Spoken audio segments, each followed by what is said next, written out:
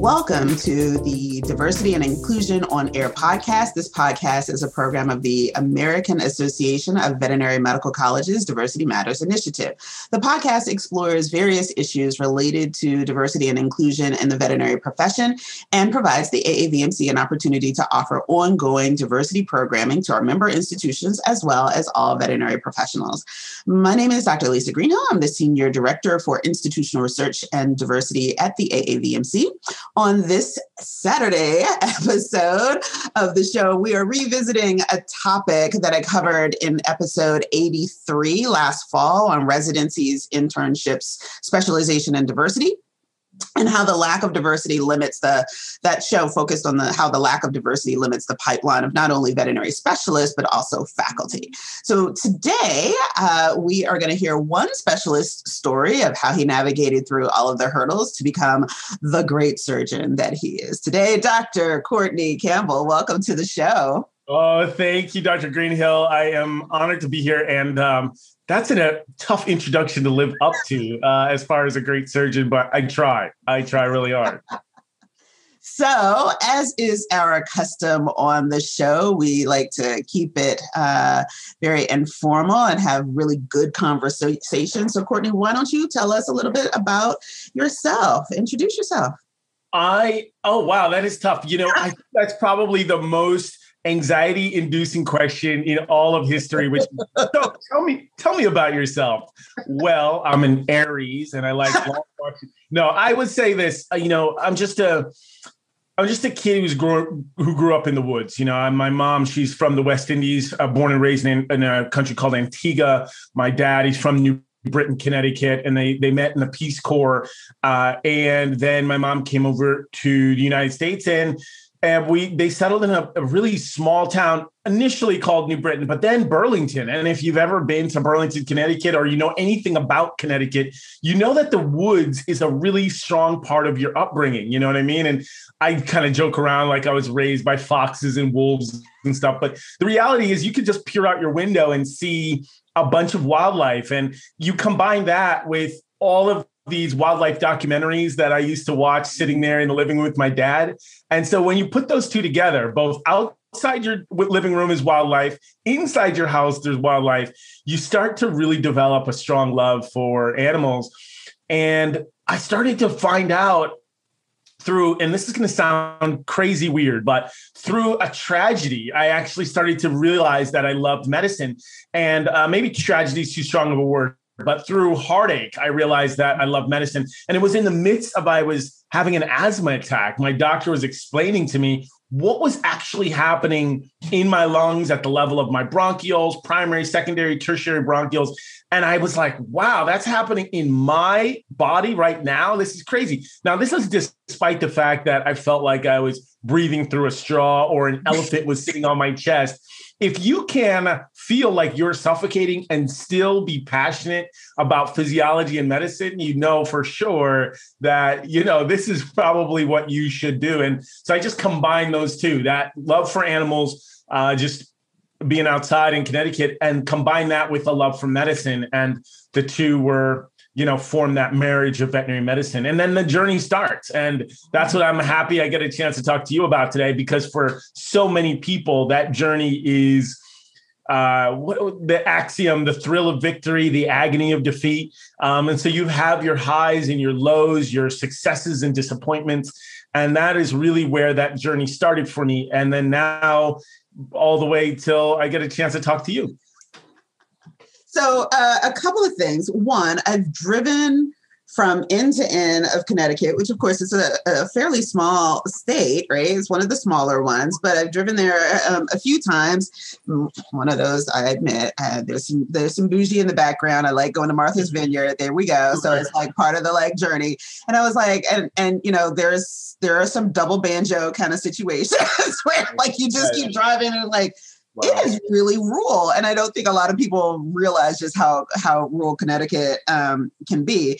And then the other thing I just have to say, as someone who also has asthma, I have not ever had the experience where they were experiencing and telling me all about what was happening in my body. I don't care. Right. Like, where is the drug that helps me breathe? Yeah. I was too young. Listen, when you're young, you feel invincible. And knowing that the mortality rate associated with asthma is higher among African Americans, I should have been really worried. I should have been concerned. But I was young and I was just thinking, oh man, this is kind of neat. Like, okay, well, maybe I'll breathe later, you know? So you're right. It's stressful. And I remember, the disparity you bring up in Connecticut, it is true. You know, I don't have, unfortunately, the statistics to talk about this in detail, but yeah, it's a sort of economic stratification within Connecticut. I remember Conan O'Brien had joked that Connecticut makes money the old-fashioned way; it steals it from poor people or something like that. And I was just like, oh, that's so harsh, Conan. That's harsh. But he was basically making a social commentary on Connecticut and how there is that stratification where people who are very wealthy are extremely wealthy and people who are not are not. And you saw that driving through Connecticut.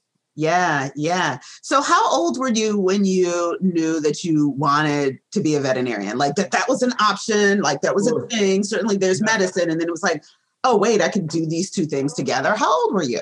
I was in high school. I was definitely in high school when I realized that I wanted to be a veterinarian. But like any critically thinking individual, any person who loves the intellectual rigor of their classroom and life, I had other interests, right? And so you do hear some people who are not within the profession, they'll romanticize the idea of being a veterinarian. Oh, this is all you ever wanted to do in life. And you knew from the moment that you left the womb that you wanted to be a veterinarian. And for a lot of us, yeah, that's true. But then there's a large contingent of us who also had other interests. And that's what I think makes us so rich and diverse. I mean, just as an example, when I was in high school, there was a chunk of time, almost a year, where I knew that I was going to pursue one of three professions. I was either going to be a veterinarian, I was going to be a chef, or I was going to be a magician. One of those three I was going to do because I loved all three so much. And after a conversation with my parents, the magician quickly dropped off the list. I had even started to research what it would take to apply to a culinary institute and those sorts of things. So I think that's what makes us fun. That's what makes us rich. That's what adds character to this profession, is the fact that all of us have, incredible backgrounds. I mean, I used to wrestle in high school. I was in band. I didn't even realize band was a nerdy thing to be interested in until I graduated from high school. I thought everybody thought band was cool and playing the snare drum. I think you remember, Nick Cannon in his movie Drumline. That was me, in high school. So I think that, all of those interests make it fun, Band nerds never knew that they were band nerds until they get. I'm mom to a band kid. Okay, so you get it. Plays a couple of instruments, but also a percussionist on Drumline, and so she was like, we were the cool nerds of the nerds. Right. That's the thing. It's like you for a second you thought you were cool amongst the band nerds, right? Exactly. That's how that band camp, right? And so okay, so your parents said magician. Yes. Huh, that's nice. Right. Maybe a hobby. I'm guessing that's probably how they characterize that. But I still go crazy over it. I still like the David Blaines of this world. There's a show on True TV called The Carbonaro Effect. I still go crazy over that. I just don't. I'm like, how do you guys do that? So listen, that's a complete aside. Sorry, we're going off on a tangent. Well, no, it's actually not, because I think that, one of the things that I talk to folks about, and so I'm going to actually interject in this conversation. One, young men do express an interest in the profession later than women. And so women usually express that interest by the age of 10. Young men typically are about 13, 14 when they really are like, yeah, this is what I want to do. The interest might be there, but the actual kind of thought about, this is the career that allows me to pursue these interests. So there's one for you. You were a little older. Before you go on to number two, I really want to hear number two. Is there, or do you maybe want to do this later? Is there any hypothesis as to why or is it just how males develop? Part of it has to do with the socialization around education. And so only about 40% of men, and this is just irrespective of race, right. Only about 40% of men in the US have education beyond high school, right? So like we see images of like everybody going, right? And so, that the imagery is not actually truly reflective of the reality. So when you're talking about only 40%, then, the folks that are, modeling higher ed for young men aren't there, right? And so it makes it challenging. We also know that men don't persist to higher ed at the same rate as their female counterparts. And then when they do, like, so for example, out of 100 male college students, only about 28 will actually graduate. Okay. Right. So persistence is a challenge. So when you kind of put all of these pieces together, that's why young men kind of come to some careers a little bit later, because they're just, they're swimming upstream. Right, of course. Right. Yeah. So, and then the second piece is that families of color tend to have a lot more sway in terms of influence on what careers will be for their kids, right? And so that is changing a bit, and certainly it changes also as you move up the socioeconomic ladder, right? Mm-hmm. If you're more affluent, then there's more choices, and so your parents are just like, okay, well, you're more conditioned to say, okay, you're going to go to college, and you'll find something to Sure. Right. That allows me to move out of my house and out of my basement. Right. So, but, generally speaking, kind of in some of those formative years, it is, magician, that's great.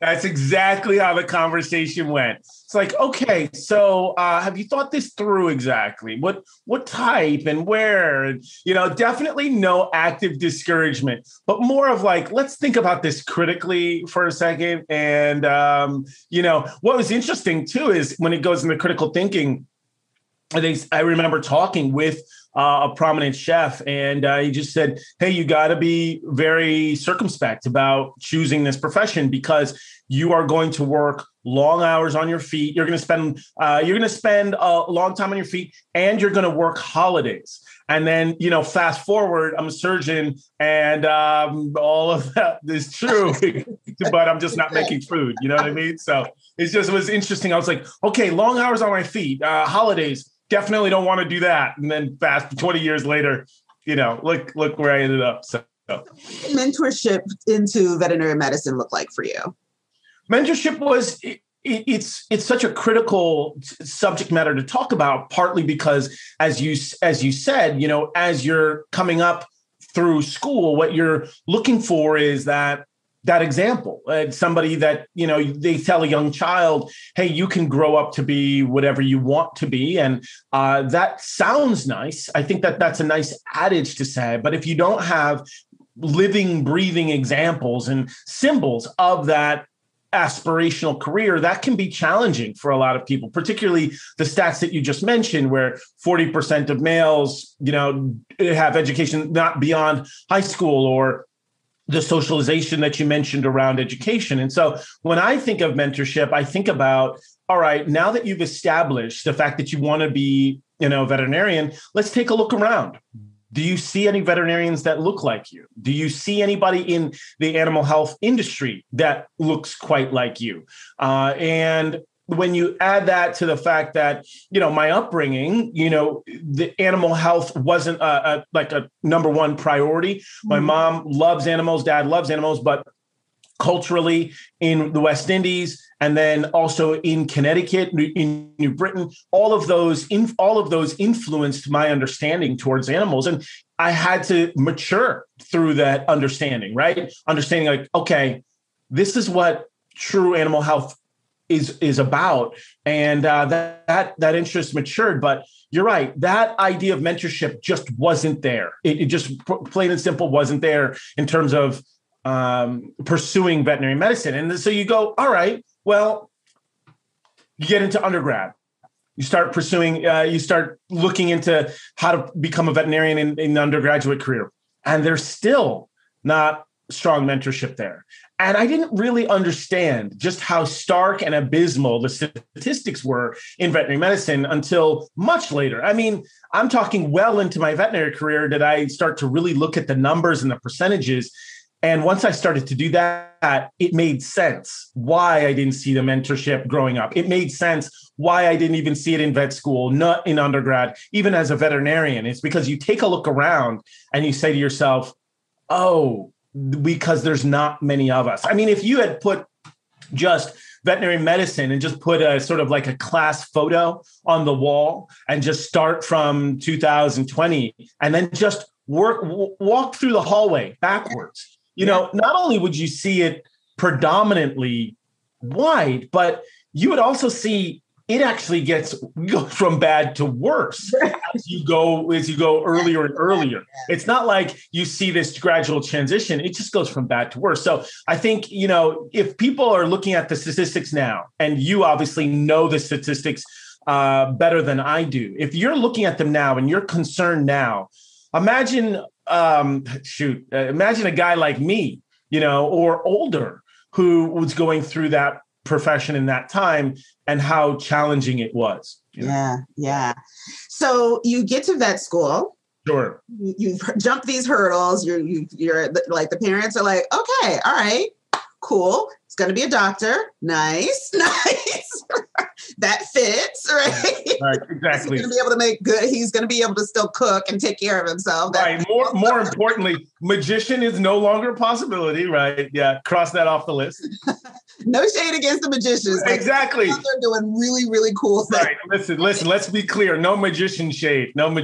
We love magicians. Yes. So how did you, where did you apply and what was the application experience like for you? And so, clearly at AAVMC, we've just put out a paper talking a bit about kind of some of the biases that are inherent in some of the requirements and just kind of the layers of potential for disadvantage. So what was the application kind of process like for you, last year? Yeah, listen, it's critical to bring that up because that I think is where you could potentially talk about where the pipeline issues begin, right? And arguably, you and I have had this conversation both online and offline about the idea of pre-vet, where before you even get to be a pre-veterinary student in undergrad, there are some challenges, pipeline issues related to that. But because you and I are having a conversation about specialty veterinary medicine, I just want to fast forward in that pipeline and just kind of talk a little bit about undergrad and vet school and application process, like you mentioned. And that is, you start to understand the idea of network and what a network really is. Now, I don't necessarily agree with the adage or the axiom that your network is your net worth. But at that point, I started to understand how important a network can be because the application process can be tricky. There's some nuances in the way you write a letter. For instance, when you're writing a cover letter, there's things that they really want to see. Number one, they want to see that you've shown a sense of maturity, that you understand what the profession is about. Number two, why you want to go to vet school, what's your story? And then number four, what do veterinarians actually do? You know what I mean? So what have you done to advance that idea, that pursuit? And if you don't know those four components, if you don't know that that's what they look for in a letter, then you're out to sea. And so my application process was I wouldn't say strongly mentored, but I had to go out and seek that knowledge from my advisors. And I noticed that my peers were possibly getting additional information, or they, and listen, it's a competitive landscape, right? So I get it that they don't want to just put their business out there because somebody might take their spot. But I just noticed that what was happening for me was that all of my knowledge and all of my access and nuance was more self-mediated versus a passive process where I would be allowed to study, or I'd allow myself to study for a final exam. And then I would get this information about how to apply secondhand. What I was doing was both actively studying and trying to pass this final exam and trying to apply for vet school. And that made it very difficult. I mean, when you look at just an example of on the human side, they were looking at just Stanford University Medical School, and they found that those who are underrepresented in medicine, 50% of them sort of fell off the track of the pre-med track, while only 17% of Caucasians sort of fell off that track. So there are some along the journey of pre-vet, pre-med, you'll find that those who are underrepresented in the profession seem to just sort of become wayward or lose their path. And I don't think that that's by accident. Yeah. I mean, I think that I mean, there are very real barriers, right? And I'm not, folks are like, like she's suggesting that the world is like totally against. I'm like, a lot of this stuff I think is not, I don't argue that it's inherently malicious. It's just wired and created in such a way that it doesn't consider other populations. Right. Dominant one. And so, it is really a challenge for some students. So let's fast forward. You've gone to vet school and now you are like, trying to figure out what you're going to do post vet school. How did you decide to do an internship? Did you already know that you wanted to be a surgeon? Sure. Yeah, no, absolutely not. I think this happens to a lot of young vets who are very impressionable, is that you'll meet somebody who's bright, dynamic, charismatic, intelligent, and they will turn you on to a particular discipline. And you didn't even know that you wanted to do that discipline. And that individual is Dr. Michael Bailey. He was a really prominent and talented radiologist from Tuskegee. He had actually served in Washington, D.C. also for a year after he had become a veterinary radiologist. And so, or I think he was a lobbyist on behalf of veterinary medicine. I'm not sure exactly, but he was just a remarkable individual. And I remember meeting him and saying, man, I want to be like that guy. That guy's incredible. So in order to be like him, I need to become a radiologist. Well, I went all in. I went all in on veterinary radiology, and it was a wild experience, obviously, in light of because the ending, right, is that I'm not a veterinary radiologist, but it was also a remarkable experience because of the word barriers that you mentioned. And there are, we talked about some of the pre-vet or vet, how they fall off track. And two of the highlights that they brought up in terms of falling off track were a challenge with chemistry of all subjects, but also discouragement from their advisors. And that is something that I felt in a very granular way when I left vet school. I met Dr. Bailey. He took off. I went and I applied for rotating internships. I didn't get one. I didn't match. So I had to just send out a bunch of cover letters, cold call, finally secured an internship. And I was deep within that internship. I spent long hours there, just like the rest of my intern mates. I mean, I would have these giant flasks of green tea just to make it through the day and to be sharp and bright and study and read. And I remember just putting my heart and soul into veterinary radiology. I'd done a presentation on a interesting imaging tool called PET scanning or positron emission tomography, bone scanning. And I'd done all of these things. And when it came time to apply for residency, I was told that I wasn't actually residency material. And that is interesting. It stuck with me. It stuck with me because I said to myself, all right, not residency material. What exactly does that mean? And I felt like it was casting aspersions on me as an individual. It was a tantamount to sort of an ad hominem attack on who I was. And you'll hear different terms. I don't want to necessarily call them microaggressions, but you'll hear different terms like, he's not as efficient, or he's just not residency material, or those sorts of things. And I just found that to be particularly pernicious because it wasn't that they were these individuals were empowering you with the tools on how you could be better. Because let's take it for face value. On prima facie, let's say I was horrible, right? Which I don't think so, but let's say I was bad, right? That level of destructive criticism wasn't helpful for me going forward, and wasn't helpful for me going forward in empowering me to be better. And I thought it was unique to me. And I said, all right, well, Courtney, you just got to get better. But then I realized that after I talked to my brother, my father, those who are underrepresented in veterinary medicine, that this wasn't a bug. This was a feature. This level of discouragement was a feature of their professional journey. And so that idea of mentorship and being discouraged by your advisors, particularly on that postdoctoral process, was something I never in a million years thought that I would have to contend with. But I do think when you start to look in the statistics, particularly on the human side, and you find that many of these underrepresented medicine fall off this pre-med track. And one of the reasons they cite specifically is discouragement from their advisors. It starts to let you know that there's something deeper going on here.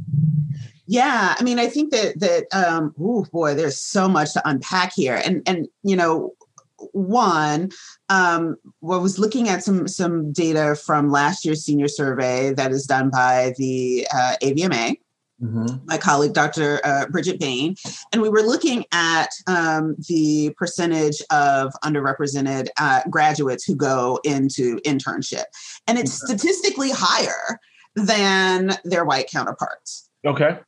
But then those folks don't persist. I mean, it's like nearly 1/3 of the graduating class last year went into to internship. Okay. But, we look at the specialty data later, right? Or we look at, if this is a part of a larger trend, right, then why aren't folks persisting into residency? Right. So we might still be might still see, dramatically underrepresented populations, but the drop off is substantial, right? The drop off is substantial. And we're kind of thinking, well, is the number of folks kind of going into residency and internship, reflective of desire, or is it also reflective of, this kind of, hey, you're not quite ready to go into practice. You need a little bit more time. So, do an internship and then you'll be, great. And you have, and you'll get mentorship and right? And so is that a part of a hidden curriculum that is discouraging, graduates of color from going directly into practice? Right. Or are they really interested in pursuing specialization? And then to your example, are they getting less than constructive feedback that says, great attempt. Right. Right. But we don't think that you're really, residency material, because saying that you're not residency material is essentially saying, well, you're not material to be, you're not good enough to be a specialist. Sure. Right? Not good enough. Right. And so it's more pleasant, less direct way. Right. Sure. But, it raises this question of, what does not only mentorship, but positive reinforcement also look like. Right. And so, so you talked about, you're studying, you got the giant thing of green tea. So, of course, I still drink that today. I don't know. It's probably a personal addiction, but yeah, you're right. You've got that. You bring up such a great point because I think it's multifactorial, and you know that. Obviously, I'm preaching to the choir. You're more learned on this topic than I am. That it is not mutually exclusive. It is not trying to wrap it all up in a box and a bow and say this is the reason. It's multifactorial. When you look at structural barriers and hurdles, there are some that you had mentioned that some hurdles that you can just walk around. Like if you are more affluent or if you are come from a majority demographic who you may have an ability to just go to undergrad and let's just see what happens. So, we've got a safety net. That's a way to walk around the hurdle. If you have a network in which people just know you and you are sort of passively receiving those exams, that's a way to walk around the hurdle. But then there's people who literally just jump over hurdles. Like if you are in an internship and you put down on your application process for a residency, these following references, and I get your application. And I go, I don't know any of these people, but I know where you worked there. I'll just call my buddy and I just go, hey, this person applied and I don't know any of the references, but I know you. What kind of person are they? And someone might think, well, that kind of stuff happens in every profession. But my point is, it might, but what it does serve to do is exacerbate, perpetuate, and augment these disparities within the profession, because there you have somebody who literally just jumped over a hurdle. So if you already have in the profession less than 2% within of African American, and again, I'm talking about African American, but I mean those underrepresented in general. If you already have less than 2%, and then the statistic is even more stark as a specialty, then you can see how these types of hurdles are, they can perpetuate that issue, particularly if someone like me was not able to jump those hurdles.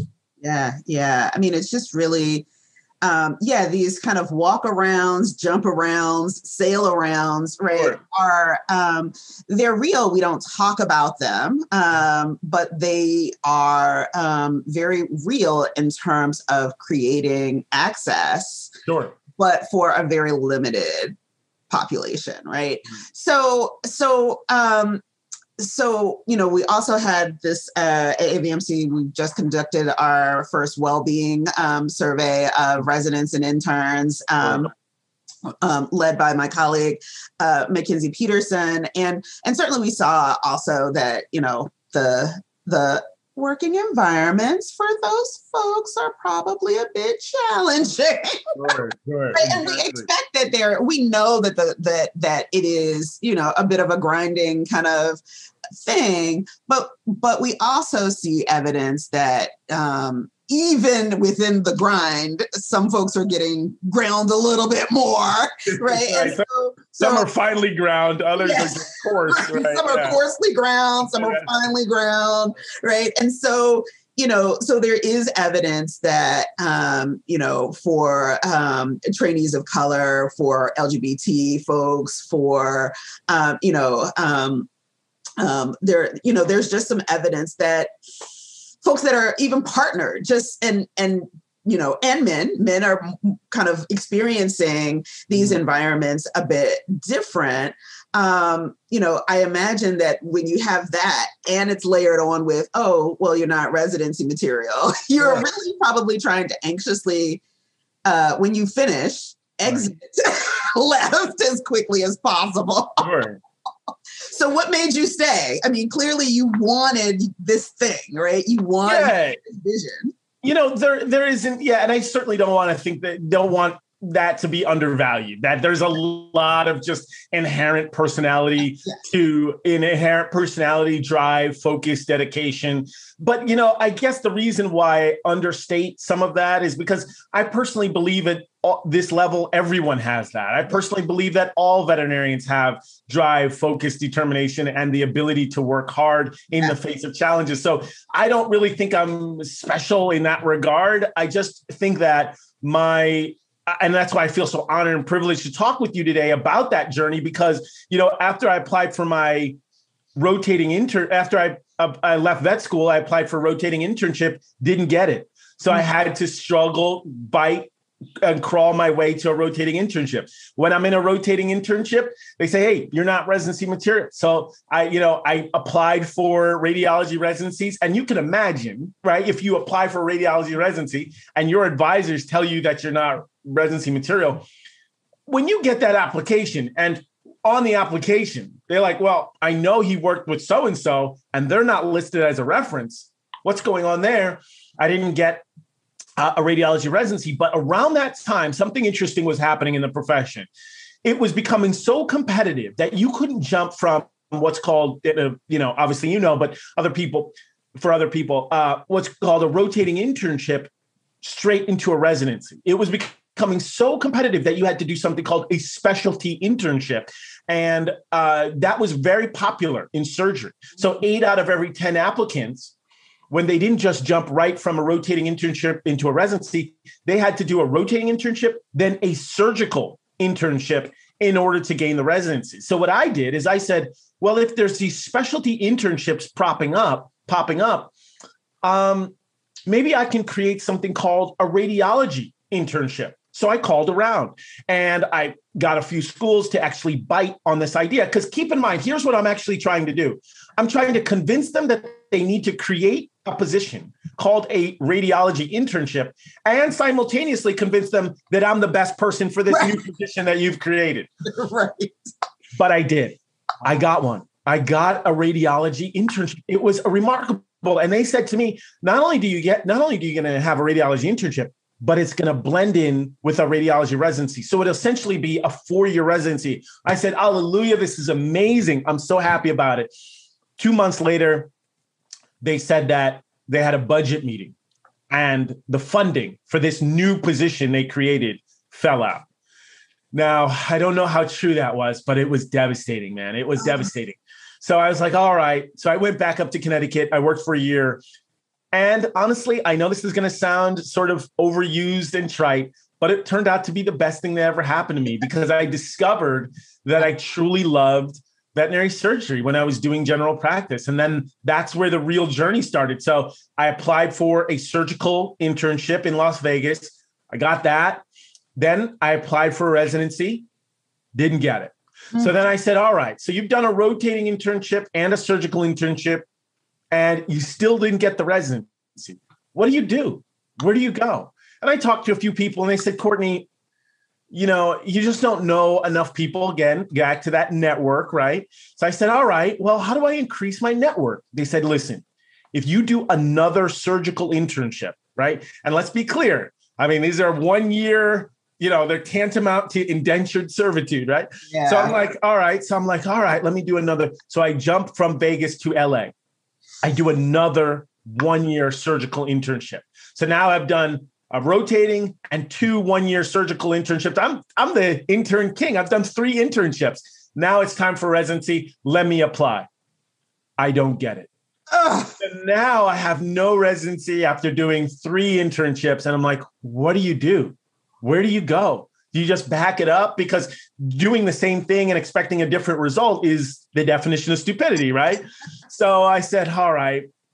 And I just started working, and I walked into a practice where I was doing a relief or per diem veterinary medicine. And they said to me, hey, thanks for coming in today. You did such a great job. I said, oh, thanks so much. And they said, my understanding is that you were looking for a residency. And I said, yeah, I mean, I've been pursuing one for the past 4 or 5 years. They're like, well, our surgeon is looking for a resident, that sort of thing. And literally on a Friday night, I became a surgery resident. So just like that, after I had been pursuing it for so long, it just materialized. And my point in telling you this sort of agony of defeat story is that, number one, if you are not achieving what you would like, the goal there for me is not necessarily to bang your head against the wall and expect a different result, is to turn your navigation system on and start rerouting, recalculating, figuring out, rejiggering how you're going to get around there. And for me, it was doing another surgical internship. For others, it's do an orthopedic fellowship. For others, it's go to the school and spend a year. But if you don't have that safety net, if you don't have that financial safety net, which I didn't, by the way, I was eating a lot of canned tuna, and no disrespect to those who like canned tuna. It just wasn't my. But yeah, it's a bit of a struggle meal sometimes. Sure, it's a little bit of a struggle meal. So that's my point. There is recalculate, renavigate. If you are an underrepresented in veterinary medicine, it will be difficult to do that, particularly if you come from, let's say, an underfunded school where you don't have access, where STEM is underfunded there. Let's say you don't have the ability to either walk around hurdles, jump hurdles, or sail by hurdles through either implicit bias, through your network, through passive absorption of nuance for test taking and application. Those are the things that you may have to the barriers you may have to encounter. And like you were saying before, you aren't saying that these are malicious. You're not saying 2 + 2 = 4 because 4 is bad. You're just saying that's what it is. It is 4, It's just 4, and that you have to be conscious that that's a thing. And you have to be intentional about making it not a thing, right? Yep. Right? It requires intentionality. So we actually have a few live viewers, and there's a question here during your internship. People are watching this live. Oh no! Let me look better. People want to know, during your internship years, were you able to be a part of research projects in hopes of to get published? And if so, of course, did that help you get into a residency? So we've heard a bit of it, or how did you navigate to residency? But a part of that internship, what did you get to do? Yeah, and that is part of that professional journey, in that how do you make yourself more of a diverse applicant? I'm just going to back up for a second to answer that question. I got a question recently of how do I make myself a better candidate for vet school? And when I talk about becoming a diverse applicant, yes, it helps for those racial and gender and all of those demographics. But when I'm talking about diverse applicant, what I mean is your experience level. When I applied to veterinary school, I tried to get experience in beef and sheep, dairy, poultry, small animal research. So I tried to make myself a diverse applicant in that regard, just showing what I have experience in these other areas. I know what the profession's about. And then on the specialty side, same thing. And part of that diverse applicant is possibly either research or publishing a study. And I was fortunate to publish a study on a question that I had all the time, which is the most common orthopedic injury in dogs we see is torn ACLs. And then the second most common, or arguably a contest for number one, is kneecap dislocation or patelloluxation. So my study was, if you have a dog whose kneecap is dislocating or experiencing medial patelloluxation, what's the prediction that dog is going to go on to tear their ACL? And so I just poured over research. It was a retrospective study, which arguably isn't the most powerful as like a double-blinded placebo-controlled study. But what I did is I just poured over research. My mentors helped me, and it answered that main question. And interestingly enough, there's obviously surgeons all across the country who cite that statistic because it becomes very relevant in conversation. My dog comes in, his kneecap is popping out. I get the pet parent who asks, okay, well, his kneecap's popping out. What are the chances he's going to tear their ACL? And they'll say, well, according to a paper, written by Campbell et al. In 2010. So my point is, it was a fun paper. And if you're not interested in research, just find a question that you've always wanted to know, or something that has not been explored, and put your heart and soul into that question. Because research, if you're not inclined to it, it can be an uphill battle. It can be a long slog. So you just find that question that you really want to answer. Yeah. Good. So yes, we are live. So here we go. Another question. Do you have any experience with the Possibilities mentoring program? If so, your thoughts? Oh, man, I think Possibilities is a fantastic organization, and Valerie and Seth lead that organization. And what's remarkable is the speed at which they've been able to get things together. I'm talking about online portals, mentorship activities, talks, events, and just the volume that they're able to put out is incredible. But here's what I will say is that I'm heartened by the fact of when we're having this coalition of consciousness in this country where we're all examining and really taking a magnifying glass to the spirit of social injustice and social change, diversity, equity, and inclusion. And what's happening is I feel there's been like a league established where there's affinity groups, excellent groups like Possibilities. Sure. There's the AVMA, DI Commission, ACVS, DI Commission, and DVMC, which stands for Diversified Veterinary Medicine Coalition. All of these groups, I call them teams, all play for the same league. Mm-hmm. And I think that if we can use a league and have more streamlined communication, more streamlined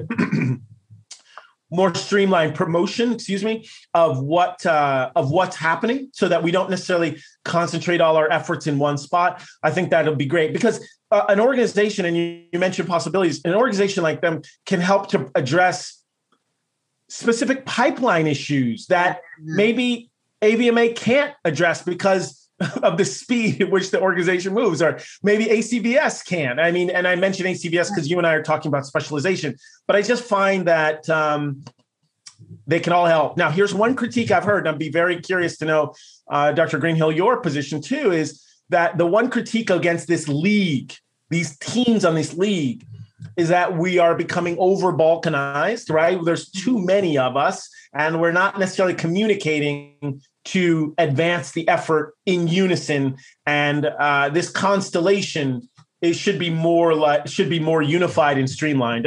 That's the only necessarily critique I've heard about this recent awakening. Yes, that would be a challenge that I see. I think that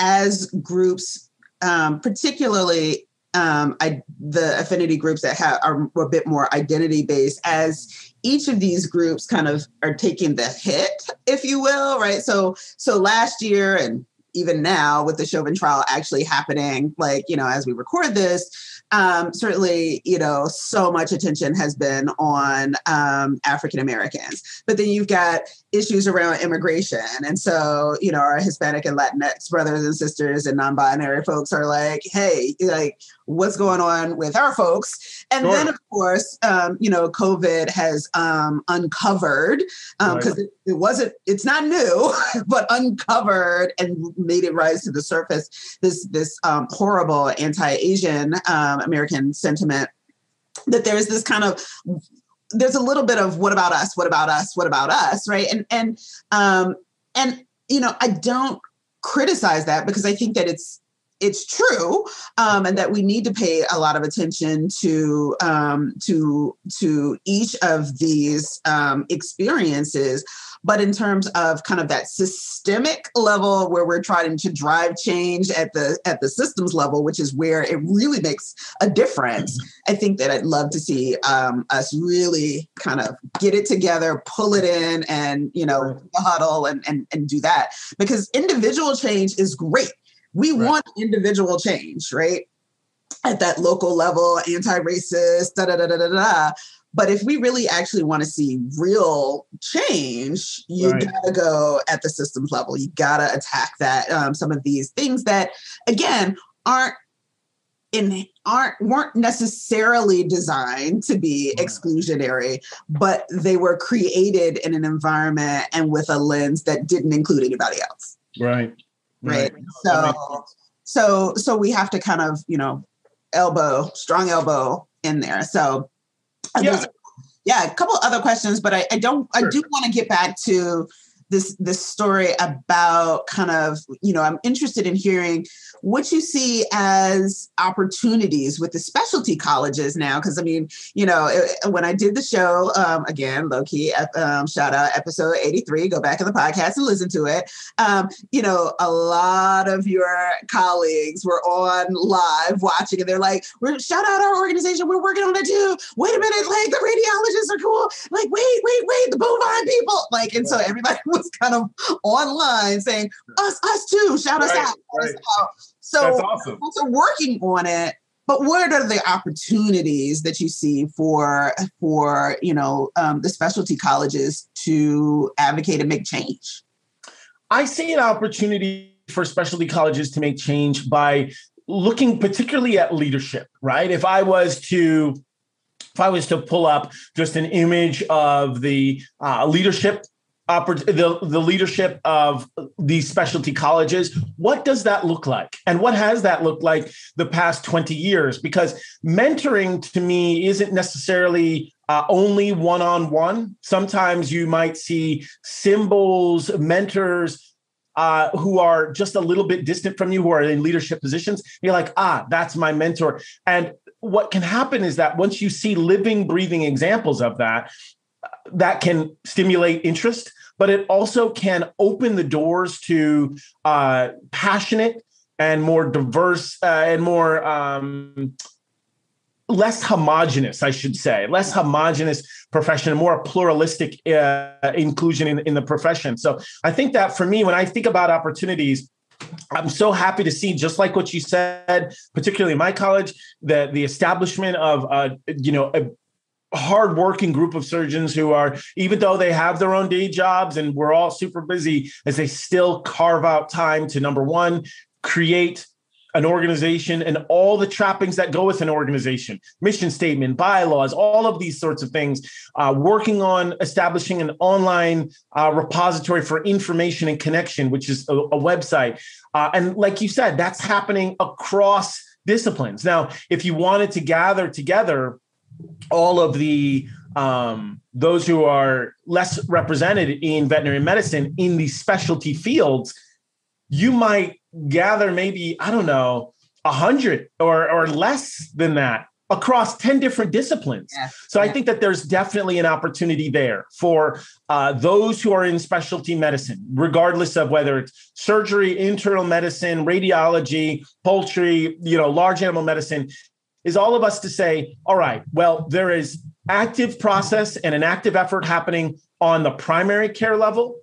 What about the secondary care level? And do we need to be so disparate in our organization, or can we actually coalesce under one umbrella? So I see the future is more a unified effort, but right now I am happy to see and heartened by the fact that regardless of your specialty college or regardless of what you're aspiring to do, I do believe there are people there who are passionate and are working towards that. And if they're not, that's where you come in. Yeah. Great. So again, I do have another kind of question. So what is the responsibility of the colleges? So we talked a bit about how nearly, at least last year, 1 in 3, sure, racially underrepresented graduates kind of went into internship. And then, there's evidence that if that's part of the trend, they're not persisting, right? Or maybe they are just not showing up yet because they had an experience like yours, where it's like, okay, so there's a lag time of, 2, 3, 4 years or whatever, right? So what can the colleges, the specialty colleges, do to kind of nurture interest among underrepresented students and soon-to-be graduates? And kind of what needs to happen even in the internship kind of space to nurture and encourage persistence? Yeah, I definitely think that the colleges, what I like about that question is that it recognizes that something needs to be done, because I think that for me has been a challenge and a hurdle. Is like, why are we even talking about this diversity stuff? Why is this even important? I mean, I don't look at race. I just look at how good of a surgeon you are, that kind of thing.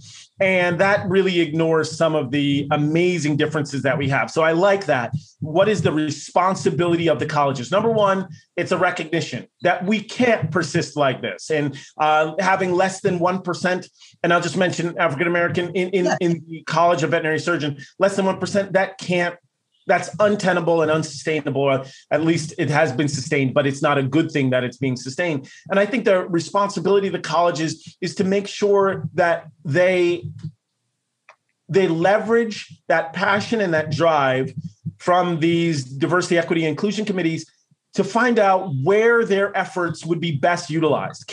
Let's take the ACVS, can we reach back towards veterinary school and visit veterinary schools and partner with veterinary schools and highlight individuals who have taken an interest in surgery so that they are aware of our college and how much fun it is and how fulfilling the college can be? Should we also do that on the internship side? So should we provide continuing ed and access to continuing ed so that people can say, wow, this is a really fun and enjoyable experience to possibly join ACVS. And then undergrad, should we also be highlighting and showing those who are in the pre-vet track or just in the healthcare track, whether it's dental, nursing, veterinary medicine, and ACVS, reaches out to those individuals, that can definitely skew some people like, hey, man, I mean, I was for a month, I was thinking about podiatry.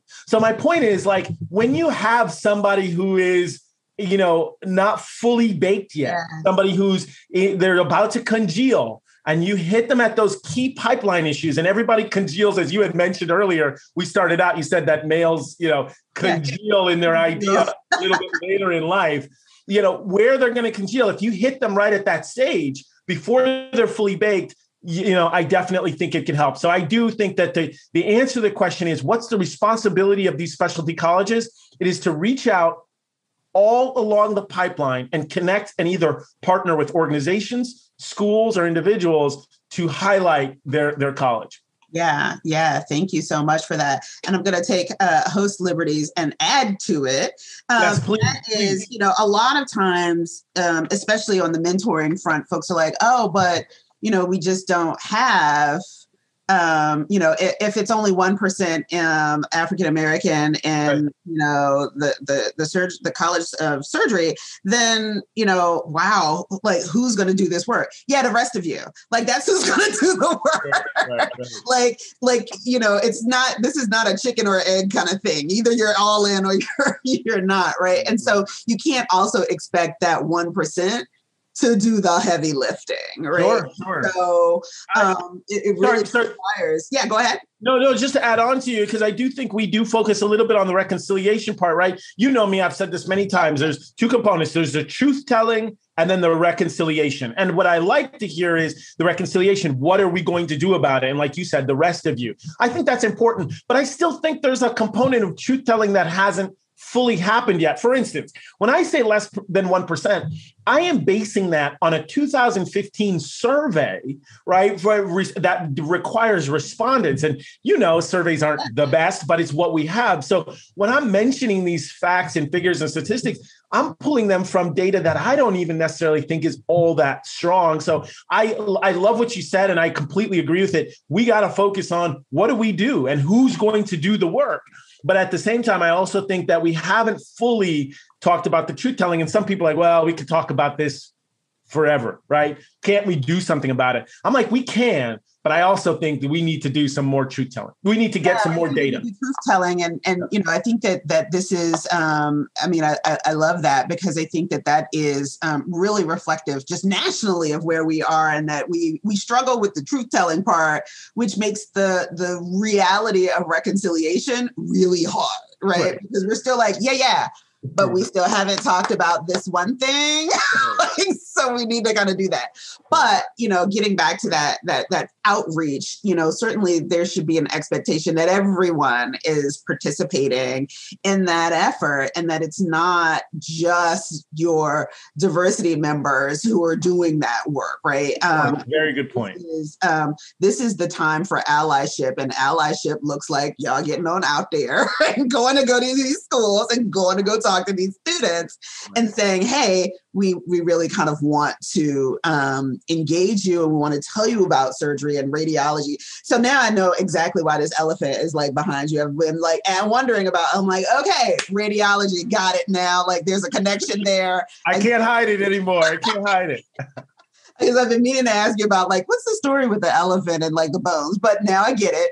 But yes. It is that piece of let's not get hung up on who's supposed to do the work. All of us are supposed to do the work. right? And so to that end, we do have one last question from the audience, Dr.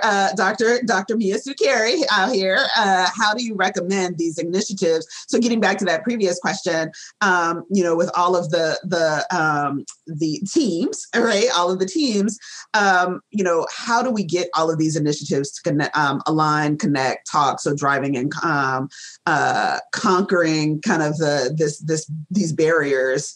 How do we do this? How do we pull everybody together? Yeah, how do we pull everybody together? And I know, and I definitely don't want to mention names because everybody will reach out to them, but I know of a few really prominent and just such respected and esteemed veterinarians who are working in that effort to possibly bring these all under an umbrella. How we work together is I definitely think that it's important, like you saying, for us to communicate and for us to basically show what's happening out there. So you can say, oh, hey, wait, Possibilities are working with this particular organization. They're doing outstanding work on the high school level, or ACS is doing outstanding work. They're partnering at the university level. They're working at HBCUs. And so as we promote these events, as we stay connected in these events, people will see what's happening. However, you are right. There is not a centralized location where we can all get together and say, hey, here's what all the affinity groups are doing. Here's what all of the diversity organizations are doing throughout the specialty colleges. And here's what AVMA is doing for their DI. There is not a centralized location. As I mentioned, I feel like there are individuals, esteemed colleagues who are really working on this. But most importantly is, I think a lot of us are just now starting to get our house in order, right? So the ACVS and DI, we're like, hey, what is our website going to look like? What are we going to do? How are we going to do the work? And it's going to be difficult for all of us to come under one umbrella when my umbrella is not fully extended yet. So we got to fully extend our umbrella, I think, before we can get under one big one. But I think that's so critical is the communication. I'm so glad that question was asked, because it's so critical that the communication should be streamlined. It shouldn't be, a constellation. It really should be like a coalescence of all of these for one effort. All right, great, yeah. Wonderful. Yeah, and I do want to actually shout out Dr. Carey, because she does kind of help facilitate a group with a lot of the affinity groups and kind of talking about some intersectional issues. So shout out to you, Mia. And not only, yeah, exactly. And not only that is, I know that this effort has been getting a lot of attention in 2020 and 2021, but Dr. Carey is one of those individuals who've been doing it for decades, right? Who's been putting in the work for decades. And a lot of them, and they could ask this question, a lot of them have not, but it's like, where were you guys 20, 30 years ago, right? But they're just focused on the now, they're focused on the present, and they're about moving forward. But they absolutely could be asking us that painful question, where were you when we were doing it? So yeah, I appreciate and applaud. That is, And I think that it's really important for folks to also recognize that, I know some people are like, what I'm about to say gets kind of controversial, because folks are like, but we are like, veterinary medicine is a microcosm of these national discussions, right? And I love this profession. I've spent most of my career in veterinary medicine. Love y'all. Not special, not that different, not that unique. There are definitely some unique things and attributes, but on the whole, still pretty reflective. Okay.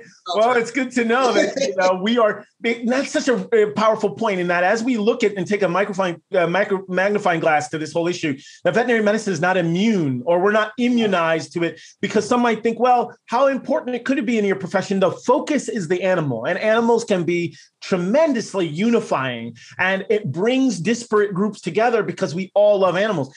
But we're not immune to this either. And we haven't been immunized simply just because the focus is the animal. We need to think about how the healthcare practitioners interact with each other. And that's where you'll see some of the issues that we're bringing up today. So we're going to start wrapping this thing up. I just want to say, because folks that know me really, really well know that I have a super petty side, and I am so like delighted petty that you have like just become this amazing rock star. And so for the person who was like, I don't think Courtney is like resident material. So there's my petty. I don't normally do that during Monday through Friday, but Saturday is like, there's my petty. There's my petty. I'm big time petty. So, but I will say, and as my very last question, what do you want, your colleagues across the profession, especially for specialists, to know about, DEI stuff? What do you want them to know? I would just simply say that this helps, these efforts and this awakening and these initiatives help all of us, but we also have the benefit of helping another species. And I think not only does that underscore the beauty of veterinary medicine, in which you can help people and another species, which is very uncommon in the healthcare field, right? You typically only get to help one species, and it ain't people. One species, and it tends to be people, and it's definitely not two species at the same time. Right. But I just think these initiatives and these efforts have the ability to help not only us, but it helps to get animals better care. Because when you have somebody who has cultural, you see somebody who looks like you, who's culturally been through what you've been through, who you see yourself in them, that helps bridge the gap of some of the healthcare disparities and biases that we have seen perpetuated for too long. And then secondarily, it helps get animals better care. Because if you can see as a pet parent or wherever you are,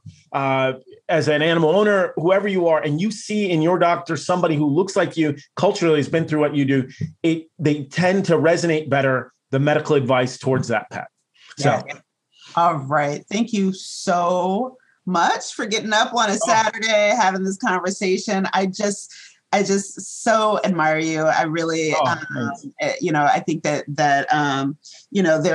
this last year has been a real challenge for those of us that work in the DEI space. On the one hand, you're so excited. I'm so excited that so many people are talking about this and, working on it and those types of things. But there's also a lot of emotional labor that kind of comes with this. But I can count some of the joys of my life in this last year certainly have been included, and meeting and chatting with you from time to time. And I really just want to say thank you for that. I really, really genuinely appreciate that. So, well, thank you. Like I said, I've had the pleasure of having you on my podcast. I've seen your profile, which, it's been tremendous, just skyrocket. And like I said, it is like I said, a true luminary to be able to talk with you. And like I said, it's an honor. So I've had a lot of fun. I don't know if you have, but it's all about me right now. And that's what we're I'm kidding. But no, seriously, thank you. It's been a lot of fun. Thank you. Thank you so much.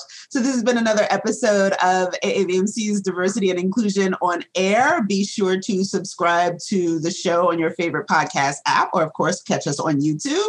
Be sure to like the podcast page on Facebook. It's AAVMC's Diversity and Inclusion on Air. And until next time, keep working on